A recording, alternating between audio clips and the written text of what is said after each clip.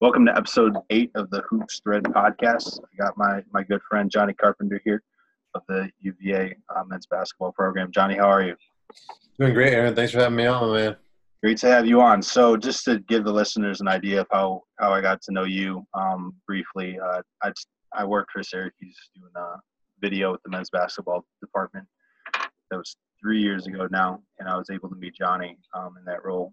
After a game, he just kind of came up to grab the video equipment. And, I mean, I really want to thank you in general for being kind of a person that can, bounce ideas off of or talk to about the profession. I mean, your character and kind of how friendly and helpful you were from the get-go has been really awesome to me and really separates you apart from a lot of the coaches that are, Thanks, that are in man. the business. Appreciate that.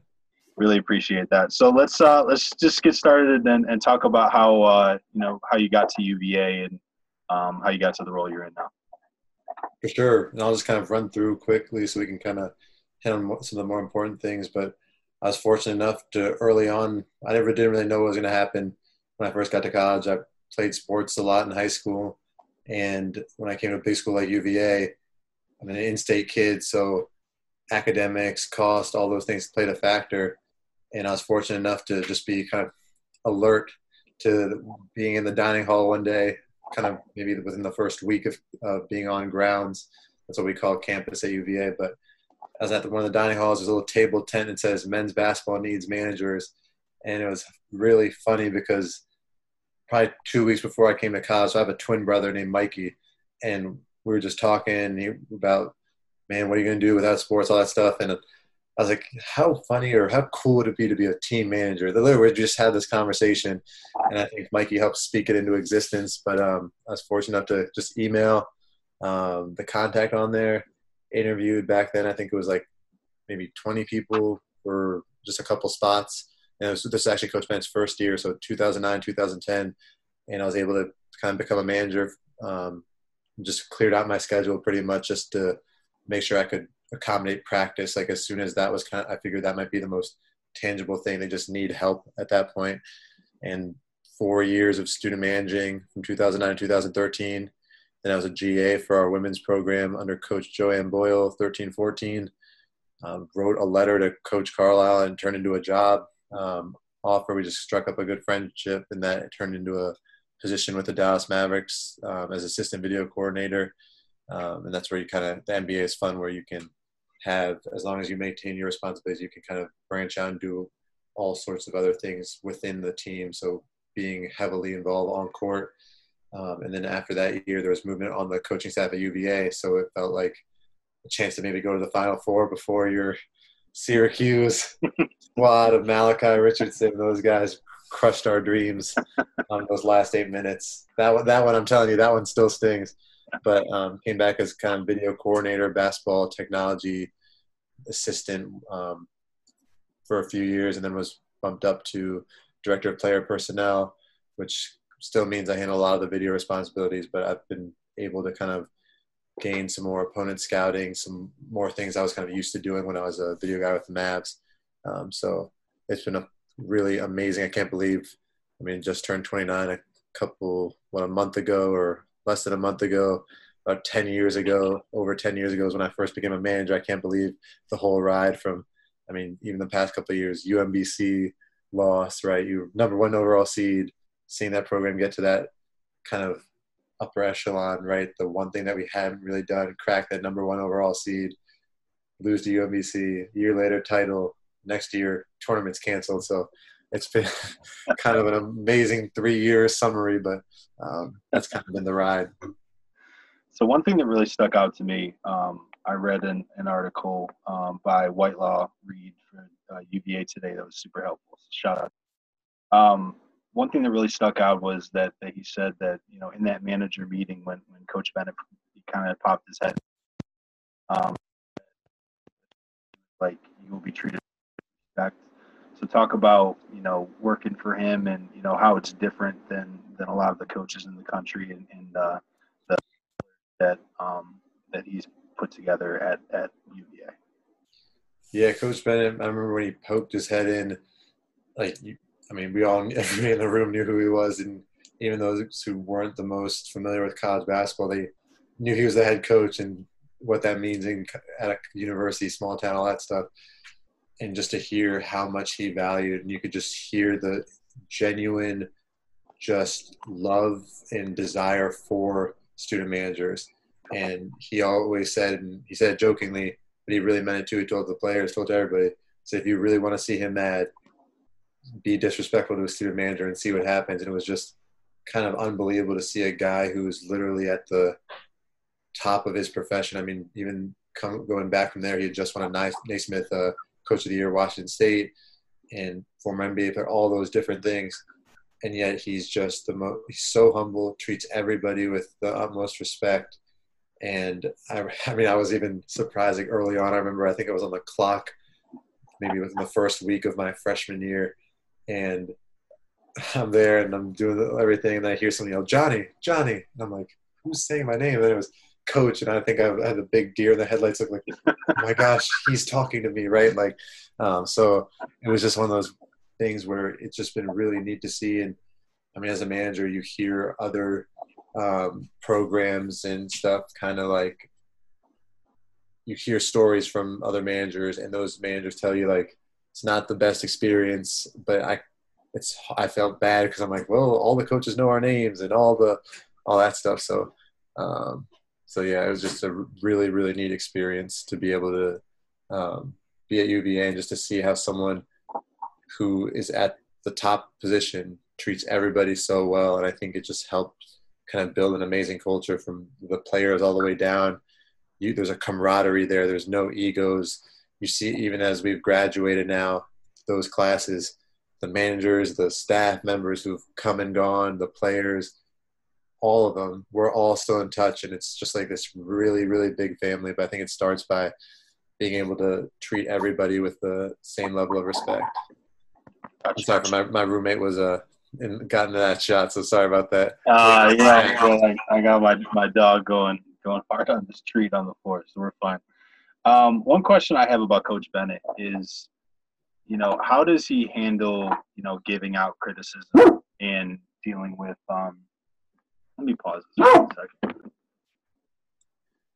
Yeah, Coach just keeps it real. He just keeps it 100. He's never going to sugarcoat anything, but he will just keep it to you straight. I think that's something that our players have really grown to appreciate, because his whole belief is, biblically speaking, is kind of truth and love. Like, he always says, wounds from a friend are better than kisses from the enemy. So he wants to show you that he cares about you, but he's going to tell you the truth, whether it might sting, whether it might be something, a compliment or things like that. So I think he's always keeps it real, keeps it 100. And there's no sugarcoating of any kind. He treats everybody the same. I think that's kind of the best thing in terms of he treats everyone with the same level of respect. He obviously knows how to motivate different individuals in their unique ways. But I think so within that, there's always a level of truth, but then how is it delivered? Some players might need the fiery side to get them going. Some will need the compassionate side. He just has that kind of sixth sense that some of the elite coaches have of knowing exactly what type of coaching each player needs. But at the end of the day, it always boils down to truth, honesty, out of a place of care and wanting them to know not what they want to hear, but what they need to hear. And that's kind of the best thing. I think initially it can come off as, I want to say abrasive, but like a little bit of a reality check for kids that have been told since they were 12 years old that they're all going to the NBA and they're all going to do this. So for someone to actually speak truth to them, I think they end up appreciating how refreshing it is. Gotcha. Absolutely. Let's go back real quick to the Mavericks and your time with Coach Carlisle. You guys got pretty close. Talk about kind of the X's and O's that you learned from Coach Carlisle. Like, what did you pick up from him and bring back to UVA with you? Oh, man, Coach Carlisle is an absolute basketball savant. He's a genius. He studies the game and thinks the game, especially offensively, on another level. And you can even see, I don't think he gets the praise he deserves, especially when you see the Mavs numbers on a points per possession basis this past season. It's been astronomical. Like, he's getting criticized for not putting Porzingis close to the basket, but I mean, Porzingis has been a beast away from the hoop, and it's opened up the floor for other guys, and the Mavs have done such amazing things. And over his whole career, it's a track record of just offensive genius. His work ethic is something that stuck with me, and I tried to kind of bring back and emulate.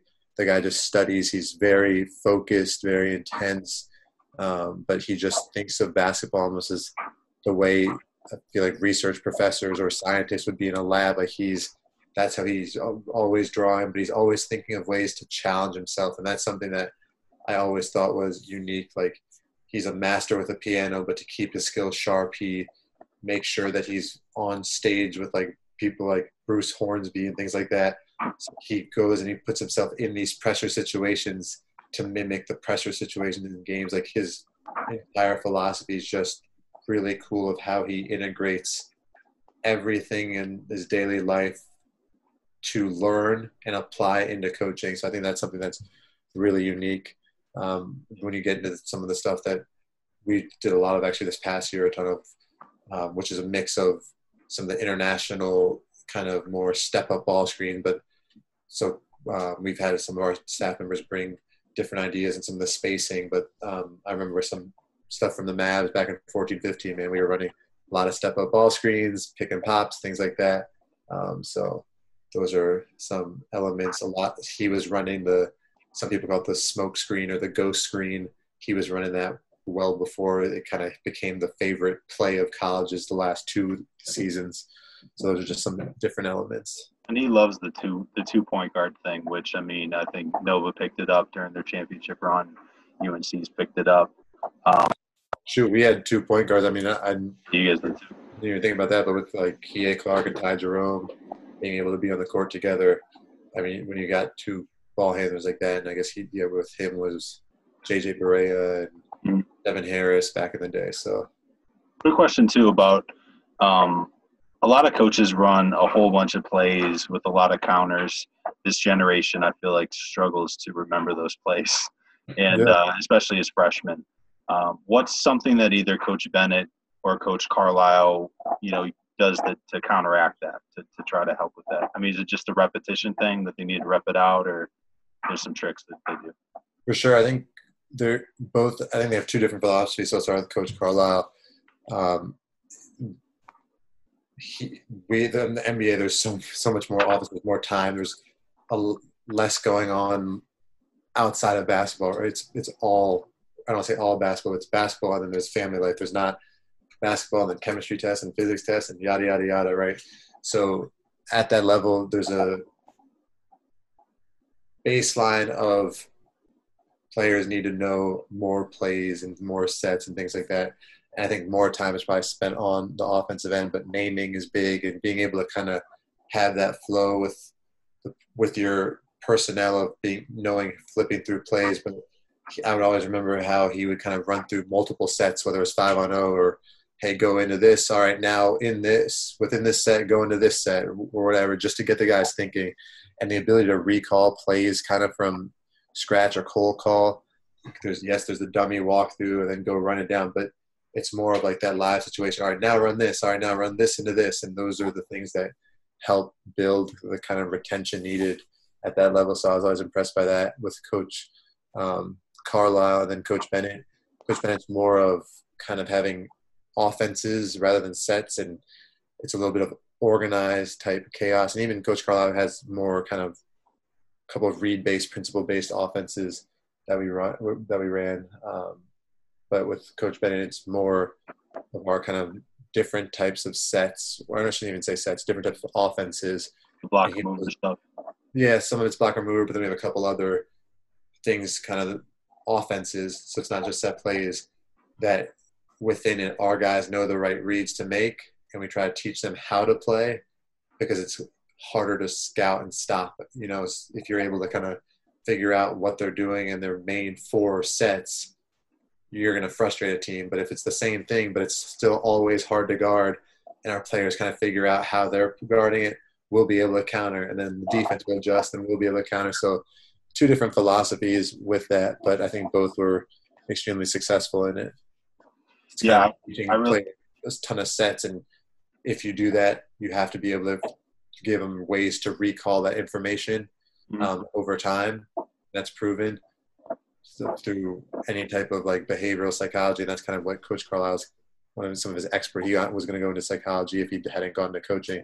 And Okay. then Coach Bennett's more of I want to teach them how to play principle based, but different types of spacing. Some of it, like everyone talks about our blocker mover, but even our ball screen continuity or something like there's rules and elements to it, but then there's a little bit of freedom and wiggle room. So it's almost like organized chaos in a way. Okay. Gotcha. I really like your guys' side elevator stuff that you used to pop open Kyle Guy for a lot of screens. Like yeah, the one in the Duke game at the end was amazing. Oh man, Coach Bennett has so many cool little wrinkles out of those quick hitters, and those are things that we will walk through and we'll tinker and adjust. And at Duke was one. I remember VCU. There was some. First, was it Auburn? I think there was a really good one that I saw on Twitter. People were kind of clipping out. I think it was to the right wing. Yeah. And then I think of his ones at UNC when we won. I think it was 18-19.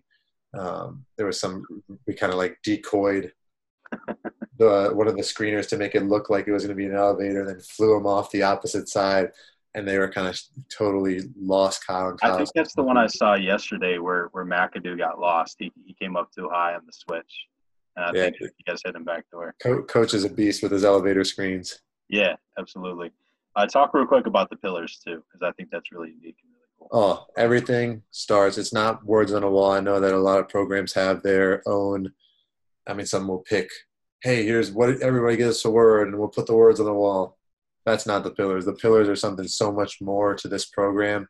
It's what I think everybody that coach chooses embodies the pillar, from players to staff to any parents, everything. Like the pillars are everything. So the 5 pillars are humility, passion, unity, servanthood, and thankfulness.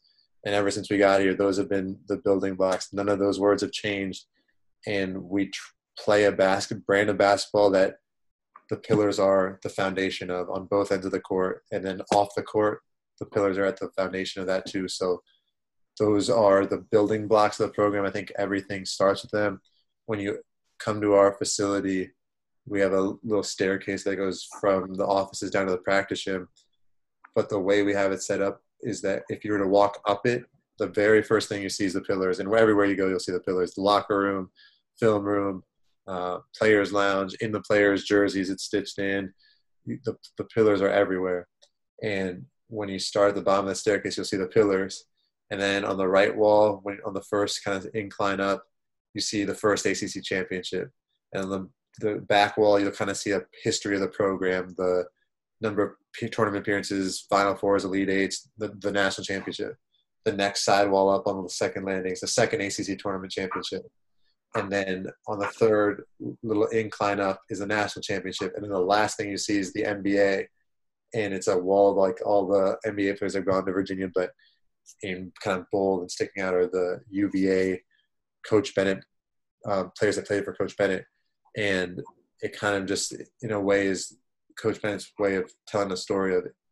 Whatever you do with the pillars, if it starts with the pillars first, you'll be able to not only reach your dreams collegiately, but also beyond. But it all starts with the pillars. The pillars are at the foundation of it all. So that's something that I think we try to find in all of our guys when we're evaluating them, trying to bring them in, or even staff. And even if just to kind of reality check of like, are we living by these pillars? We try to teach the pillars. I mean, even as players and staff, we'll sit down and we'll even discuss, what does humility mean? What does passion mean? What does servanthood mean in terms of giving your best for someone else and being there and kind of like sacrificing something for someone else? Thankfulness, having the kind of attitude of gratitude, and then humility, passion, unity, servanthood, thankfulness. Yeah, so those are the 5. Yeah. Let's switch gears to recruiting. So you guys do it a lot differently than a lot of programs. As far as offers go, we'll get to that in a second. But when I hear a lot of coaches say, when we recruit a guy, we're looking at their personality, we're looking at their character. How do you guys look into their personality and their character? Like, who are you asking? Are you looking on social media? Like, how do you figure out if a guy is a UVA fit? For sure. Great question. So Coach Bennett's dad, Dick Bennett, who's also one of the best coaches. I mean, just a phenomenal mind. He's so wise. I highly recommend anybody watching this, please go watch his recent kind of, I think he's did one on NABC's website. I mean, phenomenal coaching clinic. The guy just, I mean, he's forgotten more basketball than I think I'll ever accumulate. Just such a genius, just so well spoken. And he had a saying that when he's evaluating a player, he's looking for three things: athleticism, talent, and character. And for a player to kind of make that next stride, ideally they have all three, right? But they have to have two of the three at a minimum. But one of the two, the non-negotiable, is character. So the way we kind of evaluate it from an on-court perspective, if it's watching a game on film or even just in person, we're not just making note of the stuff that happens in the game. That second that whistle blows, we're taking note of what happens afterwards. We're taking note of body language. We're taking note of, did they high-five their teammates? What happened there with the coach and the player, or the player and the referee? Is he talking back to the referee? And all that stuff stands out now. And I mean, the quality of some of this film is almost like you're watching like an HD movie, right? Like you can almost read their lips. You can hear them, hear what they're saying. And over time, you start watching 6, 7, 8, 9 games, and you're building these kind of body language clips. And that will tell you something, but then you're also obviously doing kind of more typical recruiting, background digging, and that's where the coaches and everyone's talking to their high school coach, their AAU coaches, assistant coaches. You know, it's in the same way that the NBA, when they're evaluating our guys, they'll do their research and kind of ask everybody from managers all the way up to the coaching staff. They'll ask everybody, what can you tell us about this guy? And eventually a story will kind of be created based on all of the feedback they're getting. That's the same thing we do. But yeah, social media is big. Got to make sure. I mean, right now at this point, if there's social media has questionable things on it, I mean, that's a huge red flag. Just because, I mean, I think maybe in the late like 2009s, 2010s, I mean, that's people were still posting stuff. They didn't realize that college admissions or college teams would be looking, but now that's almost the main form of communication nowadays, and seeing what players are posting. So you get a great feel for that right away of and all their interests. You can find out so much stuff from social media. Absolutely. What is your role in recruiting? Yeah, so our staff does a great job. Coach Getter, Kyle Getter, he's awesome. He's our director of recruiting, and he is constantly scouring through reports and different things like that. So right now the NCAA only allows the head coach and the 3 assistants to be off-campus recruiting, right? But the rest of us, we try to pitch in whenever we can for official visits or unofficial visits on campus. And there's different rules about what prospects and how we can contact, they can call us, those types of things of a certain age group and year. Can contact the non-coaching support staff, which is kind of, we all view ourselves as basketball coaches, but by NCAA terminology, that's what we fall under. But trying to evaluate, watch tons of games, edit tapes, show them to the staff, and kind of come up with our own. We'll sit and talk. It's kind of like a little war room, right? But over the past couple of years, I've been trying to spearhead some of the international recruiting efforts.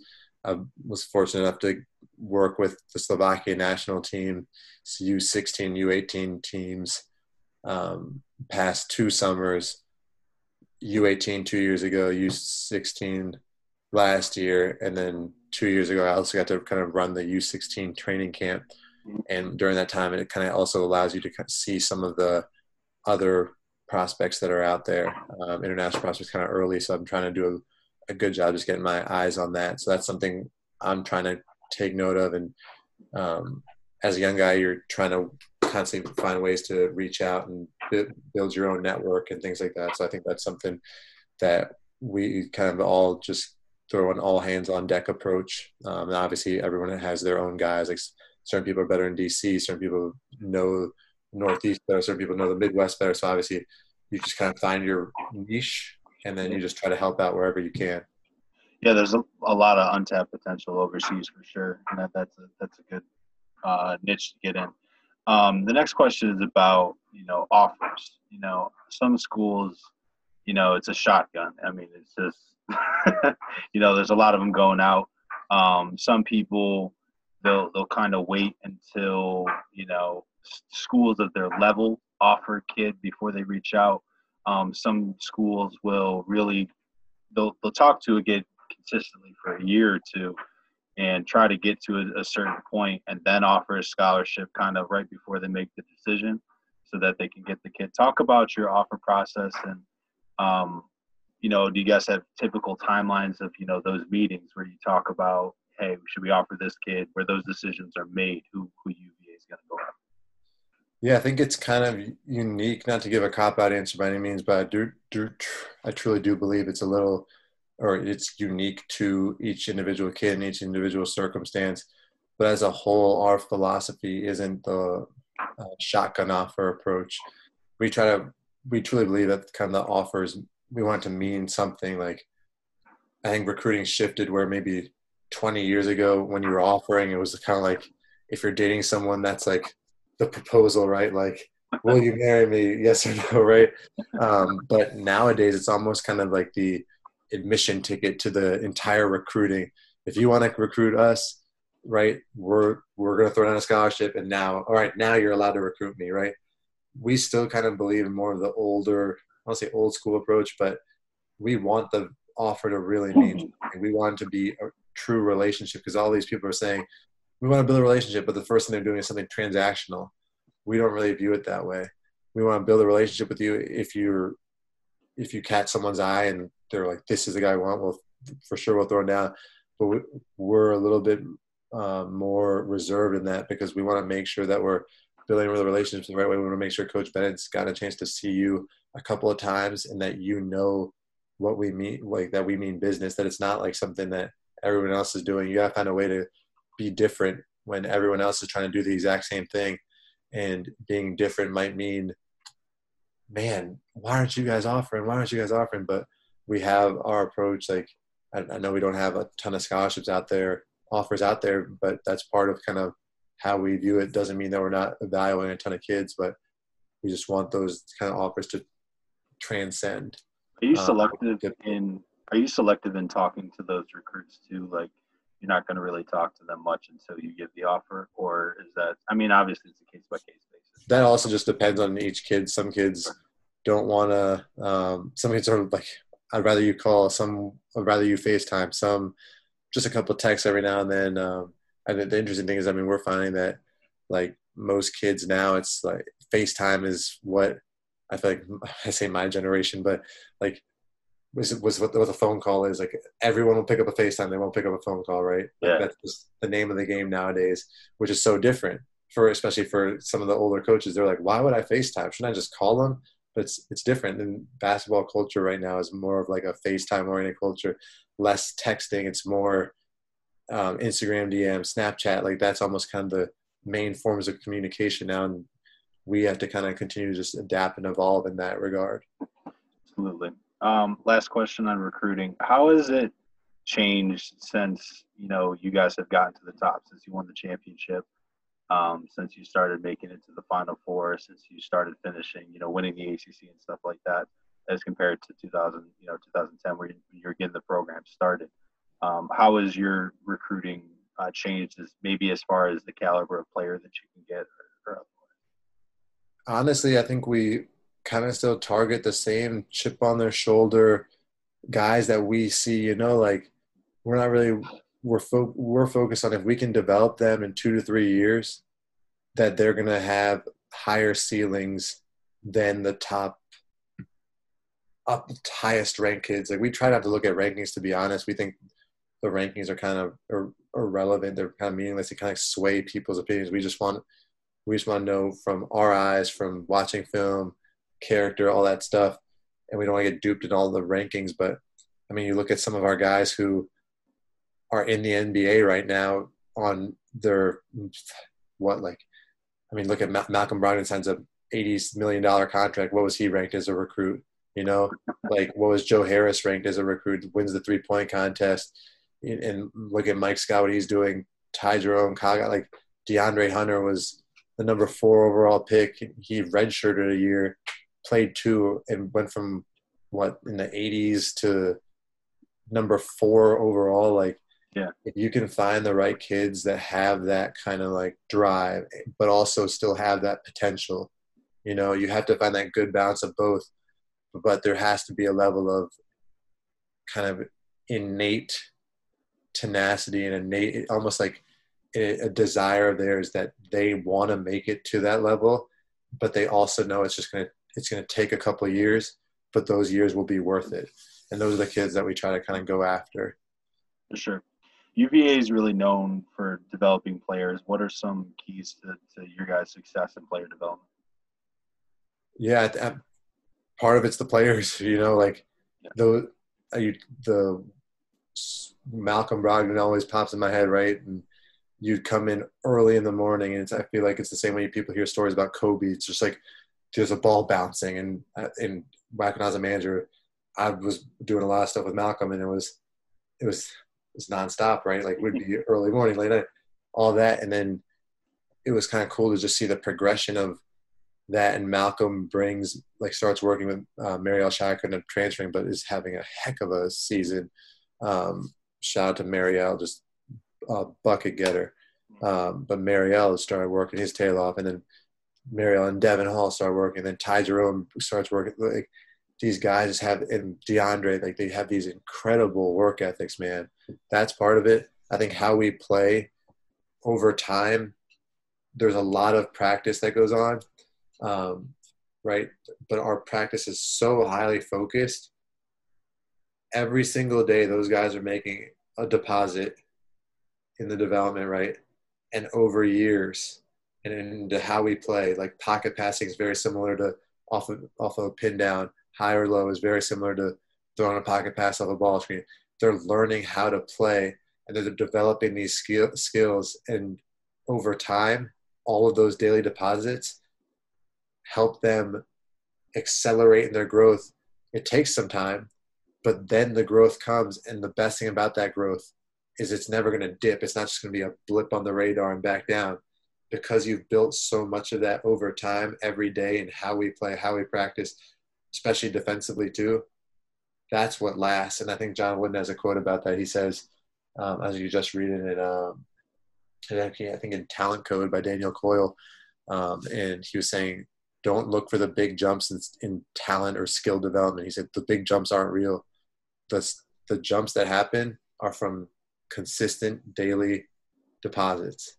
And when that jump happens, it lasts. And that's the most important thing. And that's our philosophy. We're not about trying to get guys to the league just so they can get to the league. We want guys to reach their dreams in college, but don't just get to the NBA, last in the NBA. All those people who had you ranked in the 130th, and now you're the NBA 3-point champion or NBA Rookie of the Year, you know, or look at Ty, look at DeAndre Kaga, all these guys, man. Devin Hall getting drafted, wasn't the highest touted recruit. It's a testament to their work ethic and also kind of the approach that we do. And then after each season, we do go through a thorough evaluation of how they played that season, using statistics, using film. Here are the areas here's your strengths, continue to hone in on these, couple areas to improve, and here's a new frontier. We try to always throw a new frontier out to them just so that they're kind of like, you know what, that is cool, like expand them, and also that we're not just putting them in these boxes. So cool. Let's talk too about the time allotment in practice. You know, like how much of your time is spent on, you know, how much rebound. Talk about kind of how that breakdown typically looks. yeah, honestly, I'd probably say our practices are probably 60% of the time is more defense focused, maybe 40% is more offensively focused. Within that, some of the defense is defensive rebounding. We'll try to stack. We call it habit stacking, where you're working on, not only are you just working on one 500 drill, you're working on maybe defensive rebounding defensive rebounding to 5-0, but then transition defense within the same drill. So it's multiple different things that we're trying to hit on. So it's not just an isolated now you're rebounding. We will do the build up all the way from like first, just have your hands. All right, now turn, hit, fine. All right, now the person's going to go, we call it dancing. They're not actually going to crash. Now they're going to crash. All right, now it's a live read.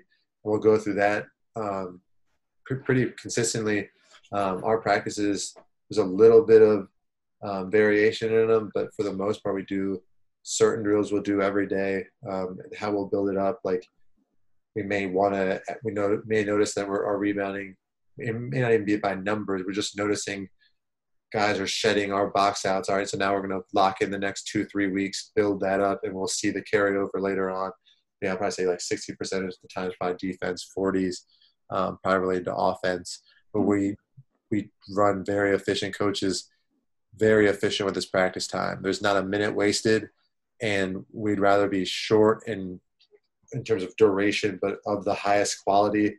I've heard some people go in, everyone signs those hours, things like hopefully they're actually abiding by them. But I've heard horror stories of like 2.5, 3 hour long practices. It's like, what can people learn in that time? I mean, the attention spans and even our brains, like only a certain amount of time are they able to stay focused. You got to be able to go through that stuff pretty efficiently. So I think that's something Coach Bennett's probably a lead at. I was listening to Chris Holtman talking about he still has all, I think, Brad Stevens' old practice plans. And he was like, on this day, Brad Stevens went 35 minutes for practice. Like, sometimes that's all you need. But it's so counterintuitive to what we've grown up with as, no, we have to get everything in today. We got to get everything into the next day. Grind. Yeah. It's like, you got to work smarter, not harder. Yeah. Real quick, let's detour to a player from the DMV, from my area. Very glad to see him graduate because he was on a tear his whole career, but his senior season. Casey Morsell, talk about what you guys expect from him next year. Yeah, we love Casey. He's got so much upside. Phenomenal on-ball defender. I mean, he's got length. He is a shot maker. I think there's an adjustment period that everyone goes through, and especially with the line moving back for his class of high schoolers, that's not just moving back a little bit. They're adjusting for like another extra foot. I mean, that makes a real difference. So I'm sure his shooting number's going to come back up. But he is very complete, very long, an athletic, high ceiling guy. We're excited about him. We really are. We're very high on him, and we think he can do what he did in the WCAC. We think he can do that in the ACC. Such a great kid too. Definitely a character. Phenomenal character kid, man. So we'll talk about the 18-19 team in a second, but I thought it was really important to me. Kyle Guy wrote a piece in the Players Tribune about struggling with anxiety, especially after the UMBC game, and on the mental side, trying to get his mind right and practicing different relaxation techniques and stuff. And a year later, in the semifinal game, I believe it was against Auburn, he hit a clutch three from each corner and then sunk all 3 free throws to seal the game for you guys. Talk about how cool it was to watch that. Yeah, it was amazing to see, and I mean, mental health is real. It's an issue that I think in the last few years, thanks to guys like Kevin Love to speaking out for just raising awareness. I mean, it's real and it's hard, and so watching Kyle handle that and grow through that was just, I mean, it gives you chills, it brings a tear to your eye, warms your heart too, all at the same time, because you're just so happy, not only for him like reaching his basketball, even more importantly for helping kind of see that growth and see how strong he is to combat those types of like anxieties and things like that is just awesome. Absolutely. There's a quote from Coach Bennett that I really liked. He said, if you learn to use it right, the adversity, it will buy you a ticket to a place that you couldn't have gotten to any other way. Talk about that 18-19 team and their bounce back from it.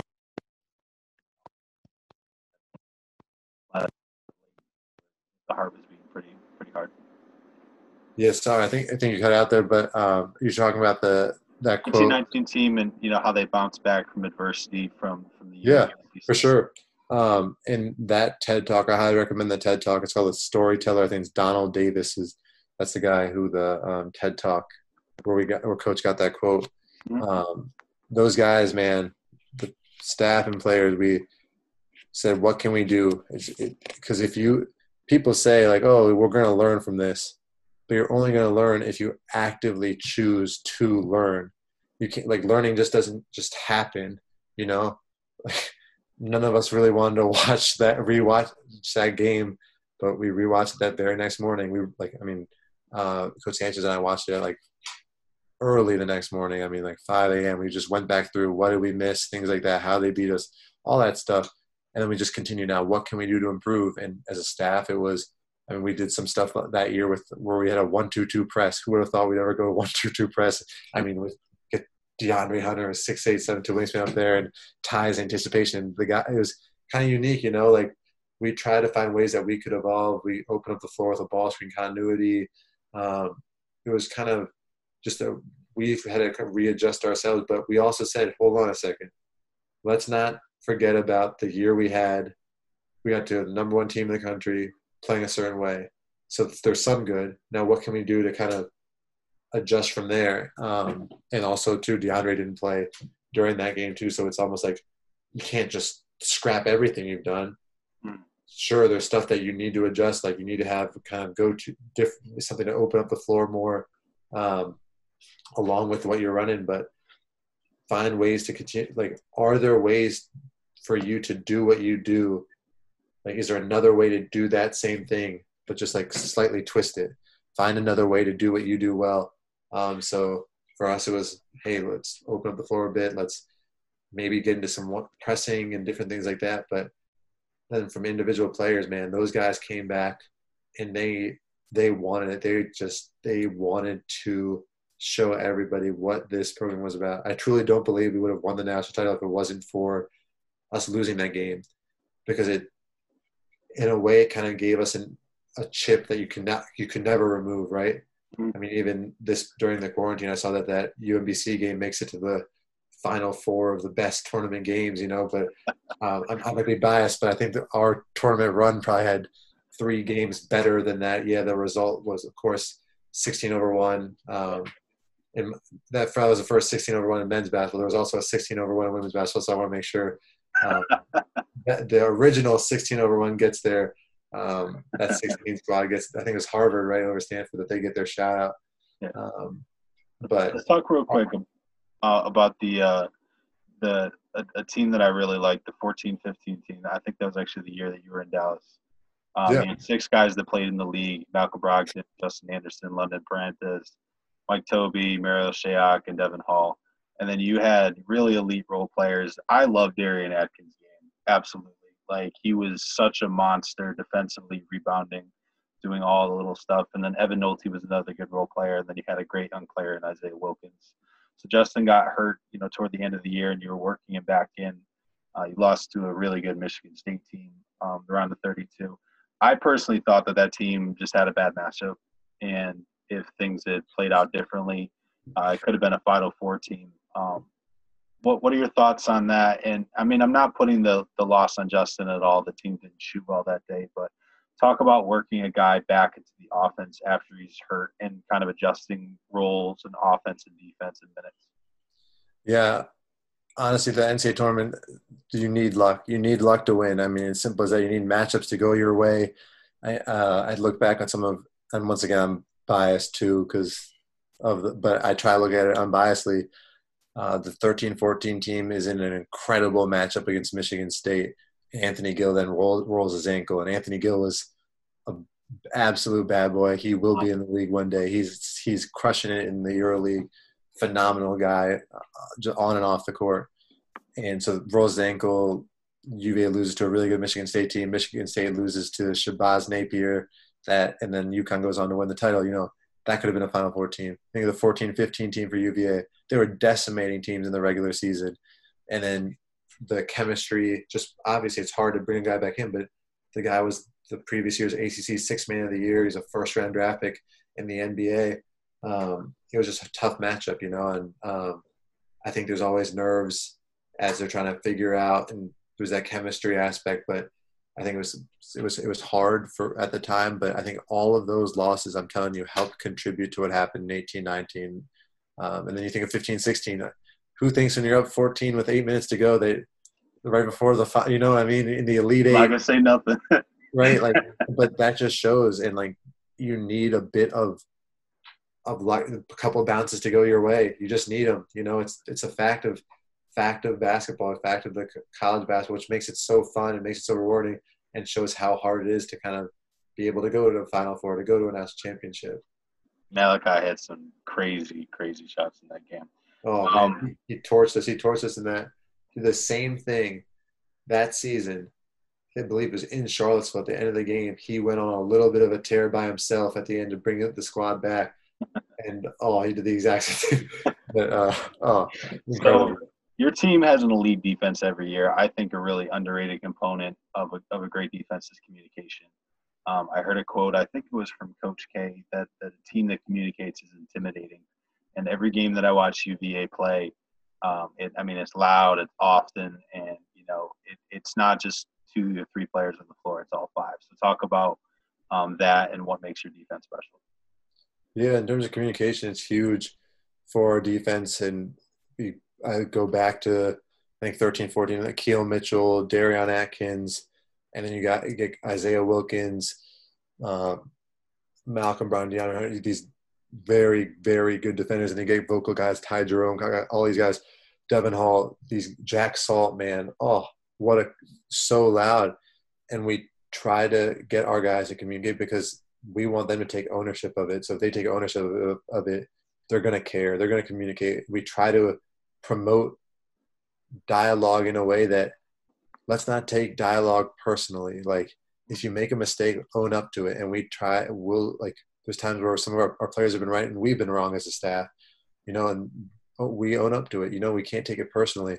I think those are the things that, if you can get your guys to buy into cerebral and not necessarily like emotional communication, that's the thing that stands out. Because if you prepare the right way, guys love asserting their dominance over another team. Simple as that. And if they can do it, they're going to make noise about it, but they're going to communicate. They're going to buy in. If they feel the buy-in of what they've been preparing in test day, they're going to crush it. And that's kind of what our approach to it. But it's very much a we over me offense and defense and team philosophy. So we're all on the same page, and we kind of need it. The pack line is very much a bend but don't break defense. We're going to bend, but we're more times than not, more possessions than not, we're going to hold you to 0 points. And that's the goal, And for everyone to do that, there's got to be communication. There's got to be great leadership. And it starts with a lot of those kind of defensive-minded role players, but then it turns into like other leaders on the team stepping up to talk. 2 more questions, and then we'll wrap it up and talk about your career a little bit. What's one known, like a famous coach, and one, maybe a rising coach or a guy that's getting there, that really gives you guys problems? And Coach Bennett, I'm sure he loves playing against him because of the competition aspect, but who's a coach that really, keeps him up at night? Yeah, the teams that probably gave us trouble with, like, I don't know if there's one necessarily specific coach, just because trying to think, but honestly, you might laugh, but UMBC, that gave us fits, like with how they were spacing and shooting threes 1 through 5, like small ball, right? It's 1 through 5, small ball, launching threes, everybody can shoot. They start draining them. It's hard for us to get back in. Garner Webb too, inverting, kind of they had a really good kind of 6'5" post player, Perez, I think was his last name. And he was able to kind of wheel and deal against the guards, then start bodying people and then take the 5s out on the perimeter, drive by them, but he was playing out of the post. So those are kind of teams that gave us some interesting fits. But I don't know if there's necessarily one team. I was trying to think back more of some of the games that were really hard for us to guard. Teams that do a lot of ball screen stuff, we actually eat up. It's more of, especially when they're non-shooting bigs. But it's more of the backdoor cuts that get you guys, or guys that can go big. For sure, like teams that run like Davidson, or even any teams that run really good, like Belmont and Davidson are teams that you can't be up the line anymore. You got to be in line, which kind of you have to change the pack line for those games, So those teams give us fits. There's some really good young coaches and old coaches out there. I don't know if there's one that necessarily stands out, but those are the kind of the two that pop in my head about, man, this stuff was just hard to guard. And Purdue, oh, good gracious, Purdue and their coach who went to I forgot his name, to be honest. Not their head coach, the assistant that was at Purdue that went to Mercer, I believe. But yeah, the stuff that they were running that year, whoo! Yeah, I mean, it was impressive, the stuff they were running. Let's talk about. I can't stand the reputation that people talk about Virginia and how it's slow and it's terrible to watch and all that stuff. I mean, because I'm more of a defensive minded guy. I mean, I grew up. But talk about how I guess how frustrating that is, and maybe some aspects of your game that diehard fans should appreciate. Yeah, honestly, I think it's a narrative that's a bit overrun at this point. If you look at those KenPom numbers of like average possession length of offense and defense, there's only a couple teams that are kind of perennial powers that are really in the top 15. Some of the teams that lose the most games you'll find those teams up there in the fastest offensive possession length. And you'll see some really freaking good teams down below. We just try. I think early on, of course, we had to play differently. We can't play the same way. If everyone plays the same way, who's going to win? The teams that get the top 5 players in the country. Simple as that. So when you're going up against those guys, you need to find a way to be different and be successful in it. And we try to just teach a cerebral brand of basketball that's very efficient. It's very high IQ players. And it's what the game is about. Setting screens, pocket, crisp passing, making the right reads. It's the stuff that us basketball junkies and purists, we love, we're excited about, especially defensively. But what perception tells you is get down, up and down the court, fast you can, fast you can, fast you can. No. There's going to be times where wide open transition 3, yeah, if you got a shooter that can shoot that, let it fly. We're cool with that. But for the most part, more times than not, it's going to come down to the half-court possession game. Can you take a team out of their half-court stuff? Can you take a team out of their transition stuff? You're in good shape, because so many teams spend time just going up and down. Slow it down a little bit, it's a fish out of water. So that's what we do defensively. And is it really a bad thing if we're making you take a long time on defense? And like the point of defense. Our fans really going, man, Virginia played 63 possessions of offense or 63 possessions in this game today, and the other day was 67. Like, who cares? Like, I mean, no one's really paying attention, but they're looking at these stats that come out that are like, oh, man, they're slow. Okay, like, so we run our average offense was 21 seconds. I think the national average was like 17.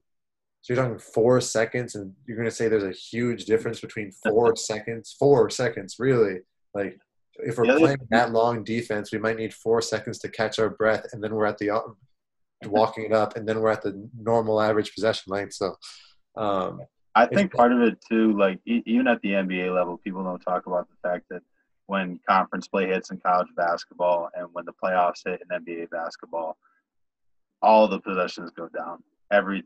All the offensive numbers go down. That's just how basketball works. Sure. Talk real quick about kind of the all the stuff that was going on in Charlottesville. I believe it was back in 2018. Kind of the unrest that was happening then, and also kind of mirroring that to now. How did you guys talk to your players? What were those conversations like? Yeah, honestly, it was 2017, August 11th, 2017. And it was a very, very hard time for us. I want to make sure that was it was a really hard time for us as a program, as a community, as a everything. I mean, even in the world. And it was just a hard thing to see, you saw hate in its worst form. But it was very, very powerful what came from it. Like we got to spend time. Coach Ben brought in the chief of police and a social justice advocate, and they're friends with each other, but they were opposed to each other's handling of the situation. and we got to listen to them kind of talking about everything that happened with that, and then we got to just kind of open up to our players, like, tell us how you feel. I think that's something Coach Ben's really big on, is he wants to learn a lot about the individuals, not even about basketball, but about life. And you heard some of the treatment, the stereotypes, the biases that some of our guys have faced growing up, and it just breaks your heart hearing it. And then seeing what happened to George Floyd, I mean, that was awful to see, and Coach took the same approach with our staff individually. I mean, literally as players individually, as staff individually, staff collectively, and then as a team and staff. And it was just let's talk, like, how can we be here for each other, but like talk first and foremost, open up about your emotions and how you're feeling about this issue. And man, we do need to bring about change. We got to stand up for what's right. And I think we're all trying to find our ways to not only just educate ourselves and not only just put out statements of support, but find ways to be active in supporting the African-American community during this time. Absolutely. So Coach Ben, I had some words about you that, again, pulled from that article. He's talking about They're all lies. I doubt it. He said that, Johnny's well-liked. He's a student of the game. He's just continuing to grow and expand. I like guys like that, like guys who are hungry. You're learning from one of the best in the game, if not the best, coach in the college basketball game. Couple of things. What is your end goal? How will your program be different if that's something that you want to do? And what are some of the important things that you'll carry over from UVA? Man, that's a lot. Honestly, I have a dream to be a head coach. I do. I think we all do. It is our goal to be a head college coach, head NBA coach. I want to compete. I remember writing down in college, I was like, I want to be the first person to coach a national championship team on men's college basketball, women's college basketball, NBA, and WNBA. I don't know if that'll happen, but I want to. And I even threw in EuroLeague after that, after I got my pick. So those are going to be ambitious. Those are the ambitious. I want to set the bar high in that regard. Like, there you go. But I also know that I never thought I'd be here, man. I never thought I'd be in this position. I never thought I'd be able to even crack into this industry. So I truly, whatever happens, I want to work as hard as I can to those goals, but live under the freedom of knowing that if those goals never happen, I'm going to be okay, because it's not about the goals. It's about the people, the players, the staffs, the relationships that you build. And over time, that's what I truly believe in, and I just want to do my part to help the coaches put up another banner, help the players not only put up another banner, but also reach their dreams collegiately and professionally. Like, I truly believe that that's my goal. That's my goal every day. That's kind of how I approach the short term and kind of let the long-term stuff take care of itself. But I'm definitely gonna try to teach the pack line. If I had a fortunate to have my own program, definitely post trapping, or maybe off ball trapping too. I think that's the next wave. Last NBA playoffs was, and I don't think people really talked about as much, but how much off ball trapping there was, getting the ball out of Damian Lillard and CJ McCollum's hands. I think that was with the Raptors, and they were post trapping. Like, it was crazy. It was so cool to see. In a lot of ways, it actually reminded me of the pack. But I definitely carry that defensively. And then even offensively, I think there's got to be a healthy mix of, you have to wear people out and you have to open up the court. But yeah, I think two things that honestly, your question reminded me of, like, what's something about Coach Ben that I think stands out the most? And two things come to mind. He has this ability to hyper focus. I'm not close to that yet. This man's ability to focus and give his 100%, I'm talking full everything, into a certain task is mind-blowing. He's unbelievably efficient, and he is so driven, but he can lock in like no other. He locks into the task, and literally, like, it's like his body goes on autopilot for anything outside of that task. Like, it'll have conversations, but none of it's, I'm not saying none of it's real, but like, it's just, you can tell he's in this, on game days, he's locked in, he's in the zone. He's not remembering like the casual conversation he's having. He's like, oh, I didn't even know. Like, but it's just his ability to hyper focus in the moment, but also just when he's with you and not even talking about basketball, he's so engaged, and then he remembers everything about that conversation. That, and then his ability to just be the most competitive person on the planet while also being so free from the end result has enabled him to like just thrive. And that's something that I want to try to carry out. And I just want my players to know the truth. This is kind of like more of a thing, reminds me of Coach Bam, but also reminds me of Greg Popovich from just different books and podcasts about, I just want my players to know that like I love them to death, but I'm going to challenge them as much as I can, and there's going to be, that's the best thing I can do, truth and love, right? You push them. And I think ultimately, I think that's how I think we all want to be remembered, by our players, right? And our players saying that, man, that dude cared about me, and man, that dude always pushed me to be the best I could be. So that's what I'd love to kind of, how I want my program to be remembered for if I ever get to that stage. Absolutely. Last question is, give me 2 or 3 of your top Twitter follows or podcasts or authors or. I'm gonna give you guys. So I'm gonna mix it up a bit. All right, I'm gonna mix it up a bit. I'm gonna say international coach to study for everybody, Andrea Trinchieri. Watch him. His stuff's phenomenal. That for sure. Oh, he's a freaking beast. Can you spell his name? Andrea space Trinchieri. Okay. Andrea Trinchieri. He's coach at Partizan. He used to be the coach at Borussia Bamberg. But go back and watch the Bamberg stuff, watch the Partizan stuff over the past few years. Phenomenal offensive mind. I got my little stack of books over here that I've been going through. So I'm going to start. This is – everybody should read this. It's a quick read. Talent Code, Daniel Coyle. All right, after you read that, this is the best kept secret out there. Shout out to Noah LaRoche.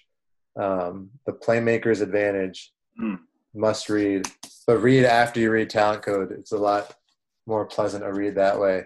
And then Daring Greatly by Brene Brown. I think that's something that we can all learn to be more vulnerable and connected to not only ourselves but to our teams.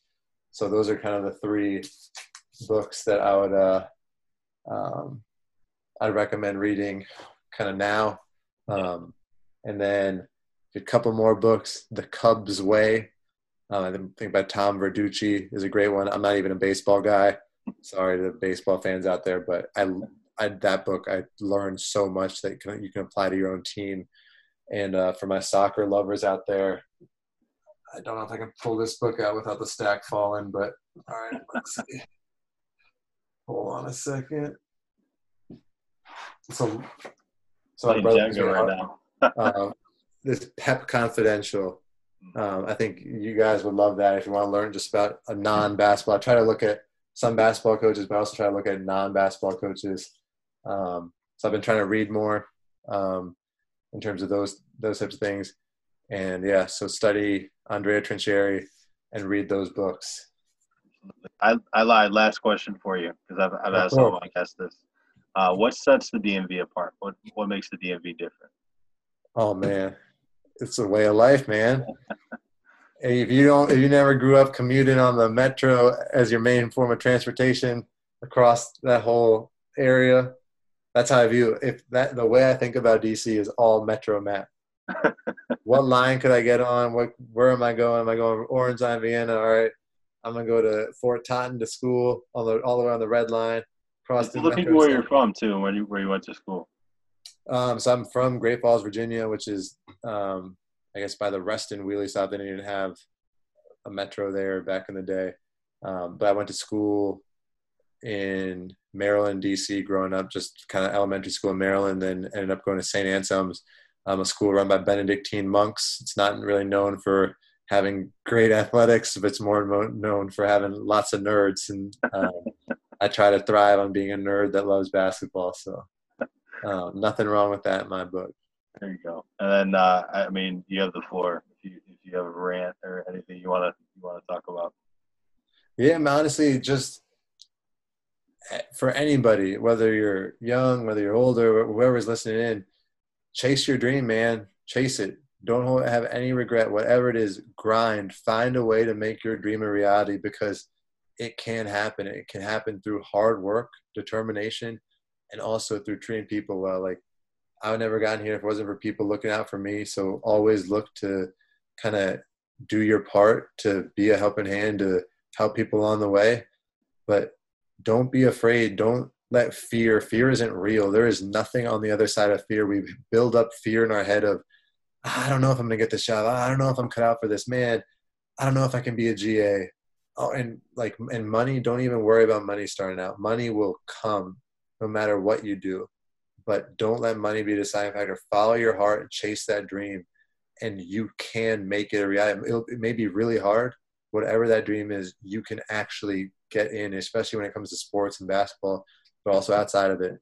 Don't be afraid to take that extra hard challenge and make it a reality. You can do it. It's all at your fingertips. Any book, any clinic, reaching out to people. Don't be afraid to reach out to people, build that network. I'll always be a resource. You can email me.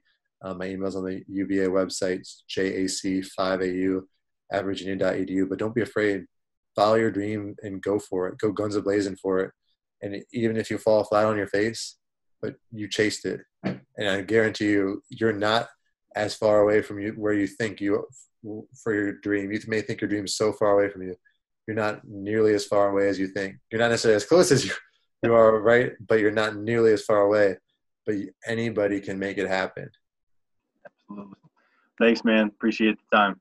Yeah, bro. Talk soon.